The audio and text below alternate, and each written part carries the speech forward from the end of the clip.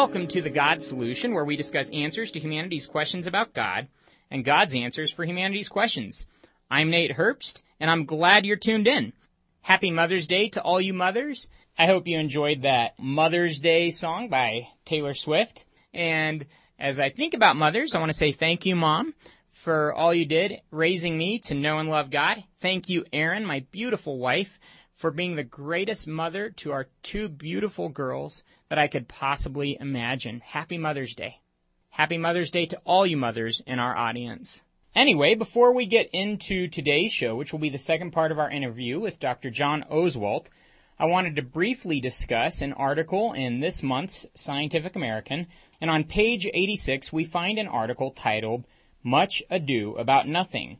Science Closes In on Why There is Something Instead of Nothing. And I can't get into this too much today because we have a lot on the show, but I had to discuss this. And sometime in the near future, I'm going to do a show all about nothing. It'll be the show about nothing. Because I feel like the atheists and the skeptics have a hard time understanding what nothing really is. Anyway, this article is written by Michael Shermer, founder and publisher of Skeptic Magazine. So if you're wondering about his bias, look no further. The problem with this, again, is that he, along with all the skeptics, fail to truly understand the significance or meaning of nothing. Of course, we have to answer the question of where this universe came from. We've talked on this show about the cosmological argument, both in science and in philosophy. There are many different versions in philosophy of that argument. And of course, in science, Big Bang cosmology indicates that the universe had a beginning. Of course, atheists have to get out of this to prove that God does not exist. And they encounter a real problem because the first law of thermodynamics says that something cannot come from nothing. Aristotle said that nothing is what rocks dream about, and that is a funny way of putting it, but articulates the reality that nothing means nothing. Nothing does not mean something. So I've had skeptics tell me that the universe began from nothing more than dark energy, dark matter, and the cosmological constant. There are a few problems with that. One, the cosmological constant was what Einstein called the greatest mistake of his career. Two, there is no empirical evidence for either dark energy or dark matter. So even if they could explain the universe's creation or formation from those constituents, those still wouldn't be nothing. Those are still components. Back to Shermer's article, Shermer is building on Edward Tryon's vacuum energy fluctuation idea of the formation of the universe. Edward Tryon's famous quote, that the universe is simply one of those things that happens from time to time, should tell you all you need to know about his bias. Shermer acknowledges this vacuum energy field is not nothing. He says the nothing of the vacuum of space actually consists of subatomic space-time turbulence, which allows energy to briefly decay into particles and antiparticles, thereby producing something from nothing. Wait a minute. Those constituents aren't nothing. So there you have it. The laws of nature, vacuum energy fluctuations, and energy together in Shermer's pseudo-scientific mind equal nothing. All Shermer is really getting at is what Einstein and Planck told us in the early 1900s, that energy and matter are fundamentally equivalent. The tragedy is that the scientifically illiterate Scientific American reader may accidentally mistake Shermer's skeptic faith and obvious bias for science. We're going to be interviewing Dr. Oswalt for the second time in 2 weeks this morning. It'll be the second part of an interview that we began last week. I hope you enjoyed that interview. You can get that interview if you happen to miss it at GodSolutionShow.com. And Oswalt is the author of The Bible Among the Myths, a book that we discussed on this show a few weeks back, and we also discussed some of that with him last week on The God Solution. So I know you're going to enjoy this morning's interview with him as well. We'll be talking about a lot of different issues, and I'm sure that you're going to enjoy what he has to say. Dr. Oswalt is the professor of Old Testament at Asbury Theological Seminary, and he has written numerous books. Some of those books include The Bible Among the Myths, Called to be Holy, Where Are You, God?, We Live as Christ, and various commentaries on the book of Isaiah. Some of those, Ron Martin, my co-host here, has said are the finest on the book of Isaiah. You can find out more about Dr. Oswalt at asburyseminary.edu/faculty/Dr-John-Oswalt. Again, that is Asbury, ASBURY, seminary.edu/faculty/dr-John-Oswalt, OSWALT. And the description of him listed on that website says this about him. Oswalt received a BA from Taylor University, a BD and THM from Asbury Seminary, and an MA and PhD from Brandeis University. His writings have appeared in biblical encyclopedias, scholarly journals, and popular religious periodicals. Welcome to the God Solution, Dr. Oswalt. How are you doing this morning? I'm doing well. You? I'm doing great. Ron Martin, my co-host, who couldn't be on the show with us today, said to let you know that he has considered your commentaries on Isaiah as the finest, and he truly wishes he could have been here today. On that note, what would you say about some of those messianic prophecies in Isaiah and even in other books in the Old Testament? I've said to people over the years, if somebody said to you, I'm going to take away all your biblical books except one, you can keep one. Which one do you want? I've said, keep Isaiah, because there's more New Testament in Isaiah than any other Old Testament book, and of course there's more Old Testament book. One of my questions for God, when by His grace I get there, is it just a coincidence that there are 66 chapters in Isaiah and 66 books in the Bible? And 39 books in the Old Testament and 39 chapters in the first part of Isaiah and 27 in the second and 27 books? Is that just a coincidence? I don't know. But at any rate, what we have in Isaiah is a complete biblical theology. The whole picture from beginning to end is there, including in chapter 65, the new heavens and the new earth. Now, what Isaiah is basically saying is, we humans have gotten ourselves into a hopeless mess that's going to end up, like chapter 6, with a world that is burned down, burned to a crisp. But out of that world comes a holy seed, the very last statement in chapter 6. And that holy seed is, as becomes clear in chapter 7 and 9 and 11 and 16, that holy seed is God's promised one, His Messiah. The hope of the world is in the Messiah. And so, as you go through the book, you see in those first 39 chapters the trustworthiness of God, that He can be trusted.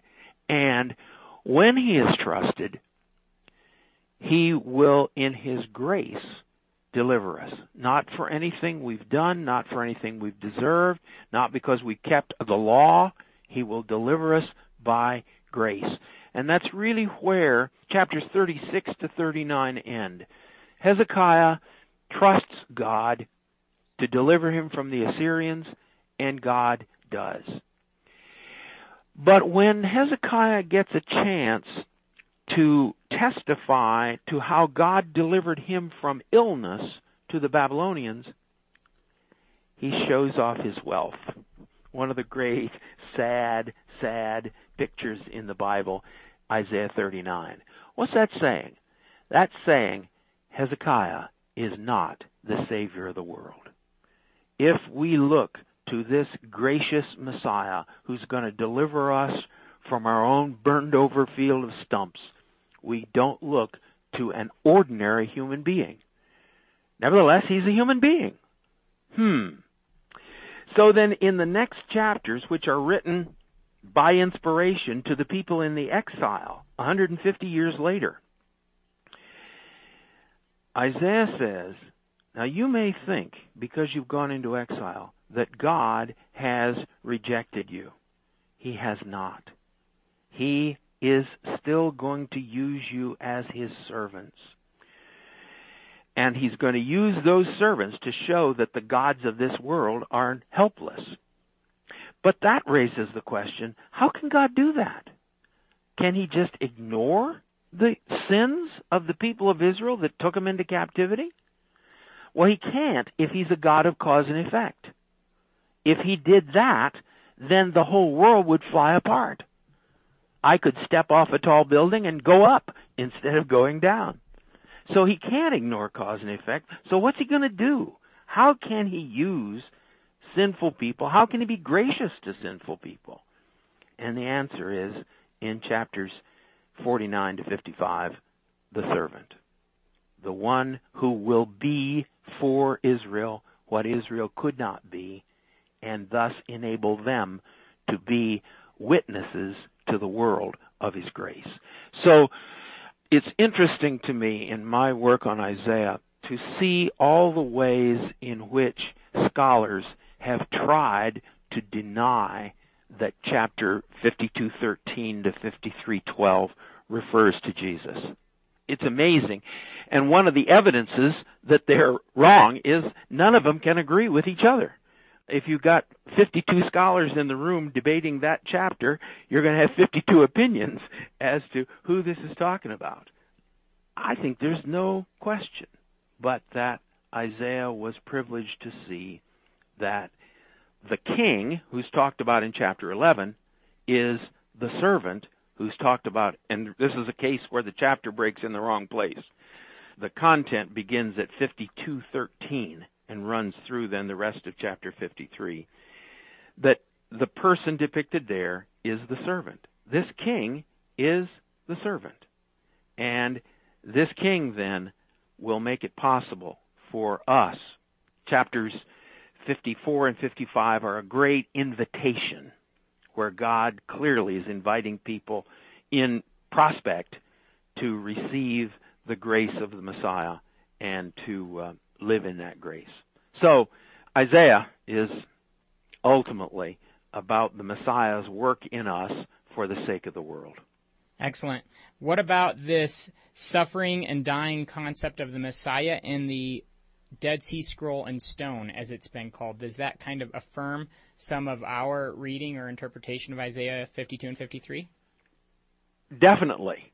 We already know that the Jews considered chapter 53 to be about the Messiah. In the Aramaic paraphrase called the Targum, they call him the Messiah. But they can't quite bring themselves, that group, to say that the Messiah could suffer. But I think that anyone reading that passage just at face value is going to have to say, well, yes, he does suffer.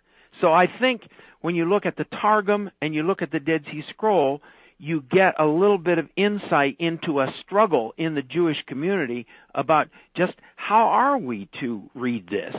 The Dead Sea work that is referred to is a testimony that there were people who were saying, you know what, I don't know how that could be, but we got to grant that possibility. And chapter 55, when it says, my thoughts are higher than your thoughts, I think is exactly on this point. He's trying to say to readers, hey, look, don't try to work all this out to your own intellectual satisfaction. Just accept the fact that this is the way it's got to be. Yeah, verses 8 and 9 are always convicting as I think about the Old Testament and the whole Bible, just realizing how God's thoughts are so much greater and his actions are so much greater than my own. What about the concept of the God in the Old Testament being a God of wrath? Yes, this is so common. And the problem is that, number one, the revelation comes through history. And for most of the world, the human experience has been one of violence, of murder, of bloodshed. God has stepped into that world, and so he's dealing with them on that basis. But this is where we cannot separate the Old and the New Testament. The Old and the New Testament really do a flip. What is a major theme in the Old Testament becomes a minor theme in the New Testament because the New Testament writers think you got it. And what is often a minor theme in the Old Testament becomes a major theme in the New. So the Old Testament talks about a God of absolute justice, a God of cause and effect. if there is any hope for us in the world, it is not because God fudges the books. Well, then there's no hope for us. He's a God of absolute justice. No. He's a God of grace. Put the New Testament alongside, and when you do that, you see grace running through the Old Testament. Abraham was delivered by grace. The Hebrew people were delivered by grace. It comes right on through. One other word on that. There is a word in the Old Testament. It is the word chesed, a rough H, E-S-E-D. So far, it's unknown in any other Semitic language. Now that's unusual. Most Hebrew words have cognates in other Semitic language. Not this one, so far.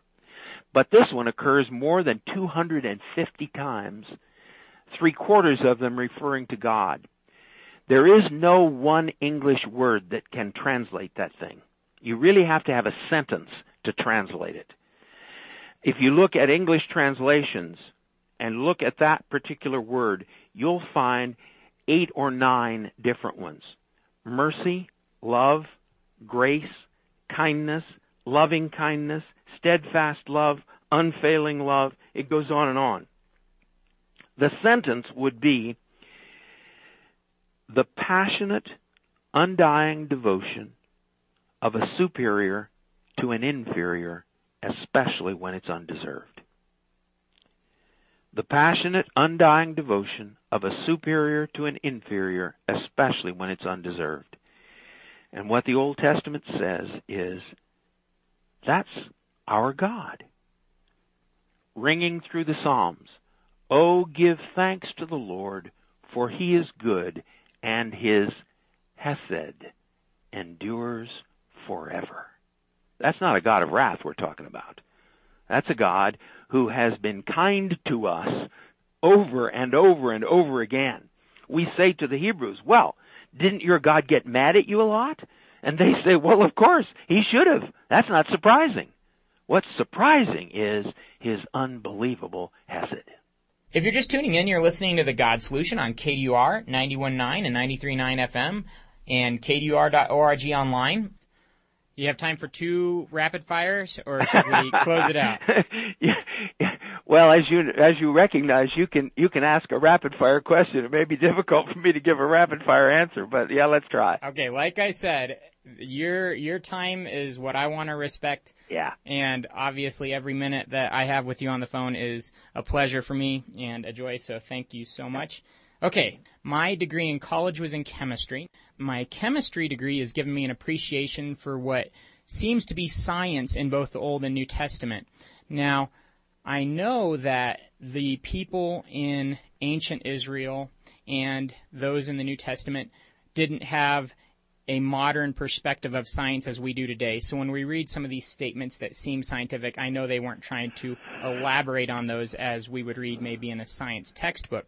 However, the kind of the concept that I'm arriving at, and I want to ask what you think about this and get your perspective, could it be said that certain scientific sounding statements in the Old Testament, like Isaiah 40:22 and the sphere of the earth, could that have been written in such a way that an ancient person that believed in a disc-shaped earth would go, oh yeah, of course, the sphere of the earth, and in a way that a modern person, knowing the true geometry of the earth, could also see it as correct?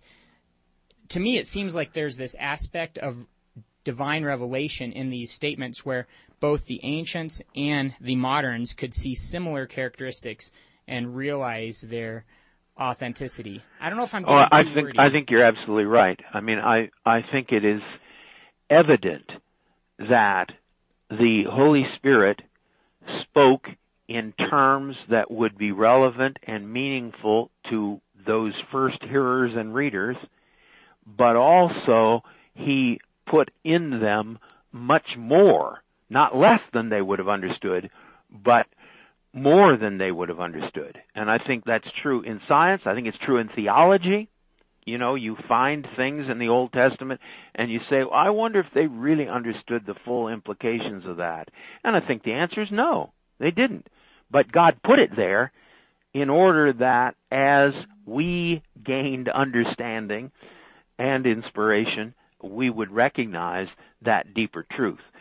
I've said to many people, one of the things that convinces me of the inspiration of the Bible, including the Old Testament, is a child who can read can get the basic points, but you can spend your life studying it and never get to the bottom. Yeah. So yes, I think that's absolutely right. I think there's another factor too. Because of their worldview, there is a purpose, there's a direction, there is one being who has made the world according to his own consistent character. I think the very way of looking at the world from a scientific point of view is imprinted there. It's no accident. The Greeks invented science basically on faith. They said there's got to be a universe. We don't know what it is, and in the end they gave up. They couldn't figure out what the one central principle was that then would make everything else in the universe consistent with everything else. So they gave up. The Mohammedans saved it because of their rigorous monotheism. Yes, we know what the one thing is. But Islam lacks grace. And science ultimately has to have both absolute predictability and grace. And so it's not until the Muslims bring Greek science to Europe in the 1300s that science really begins to find its own place. And now, as the biblical worldview disappears, science is more and more in this strange position of saying, well, everything got here by chance, but in fact, the whole world is quite predictable when you understand the principles. When I look at statements in the Old Testament like the expansion of the universe and the spherical shape of the earth and the entire universe unraveling like a garment, I can't help but see scientific realities, like in that last case, for example, the second law of thermodynamics. I recognize those readily, and I know that those in ancient times wouldn't have said, oh, of course, the second law of thermodynamics, but it would have been relevant to them in their context as well. Yeah. But that is, I think, going back all the way to your first question, another evidence of the inspiration and reliability of the text. Wonderful. Okay, one last one, just because we don't want to avoid controversy here. Genesis 1. What is your perspective on Genesis 1 as an Old Testament scholar? I believe that Genesis 1 is an accurate reflection of the way in which God created the world. In other words, this is my faith position. When by grace I get to heaven and I know how God made the world, I will say, oh yeah, that's exactly what Genesis says. Exactly. But, like so many other cases, if I try to use that, then to recreate exactly how God did it, there's a big, big chance I'm going to be wrong. Because God didn't give it to me, first of all, to tell me how He did it. He gave it to me, first of all, to tell me the meaning and nature of reality. Now, that's not going to be in conflict with what He actually did.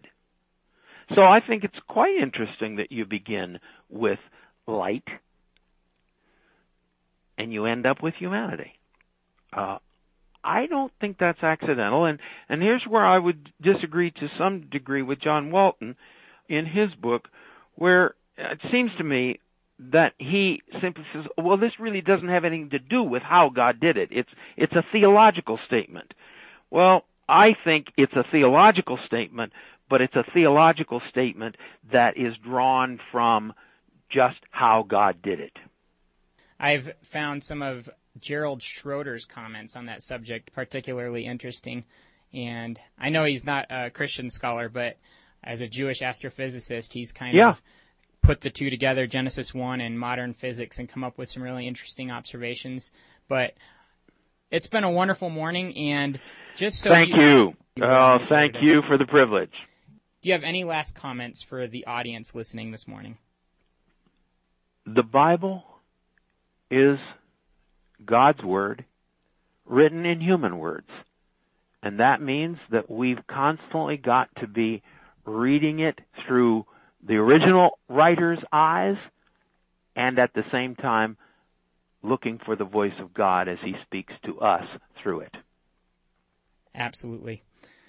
Thank you so much once again for being on Thank the show you. this morning. Have a wonderful Bless afternoon. you in your work. Thank you so much. Mm-hmm. I hope you enjoyed the second interview with Dr. Oswalt. You could get some of his books on Amazon. Go to Amazon and search for Oswalt, O-S-W-A-L-T, and check out The Bible Among the Myths, Called to be Holy, Where Are You, God, We Live as Christ, and his various commentaries on the book of Isaiah. The Bible tells us that God loves you dearly, that you are not here on accident, that God created you for a purpose, and the foremost aspect of that purpose is to know Him. The Bible says that every one of us are separated from Him because of our own selfishness and sin, but that Jesus came and died on the cross to forgive us of all of our sin, to pay for our sins so that we could have an open friendship with God.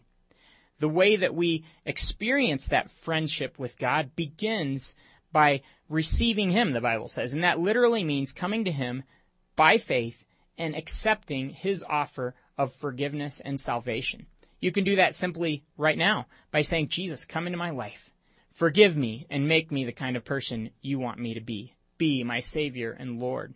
He says at that moment when you put your faith and trust in Him, He literally comes into your life, never to leave, remaining there, forgiving you, guaranteeing you a place in His family and an eternity with Him in heaven.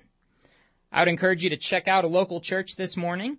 You could check out Grace Church. They meet at 1440 Florida Road at 10:45 a.m. Again, that's Grace Church, and they meet at 1440 Florida Road at 10:45 a.m. If you get a chance to visit Grace Church, go ahead and tell Pastor Justin and Pastor Keith that we say hi. Get all of our previous shows at GodSolutionShow.com, and please let us know what you think. We really appreciate your comments and questions, and some of your comments and questions actually help us come up with themes for future shows. So if there's something that's been on your mind, go ahead and email us or send us a message and let us know what that is so we can talk about it on a future show. As we always say, an open mind, honest heart, humble disposition, and diligent search always lead to Jesus. And that's our hope, that you'd find Him today. We're going to close out the show with one more Mother's Day song. And once again, I hope all you mothers in the audience will have a wonderful Mother's Day. Thanks so much for listening.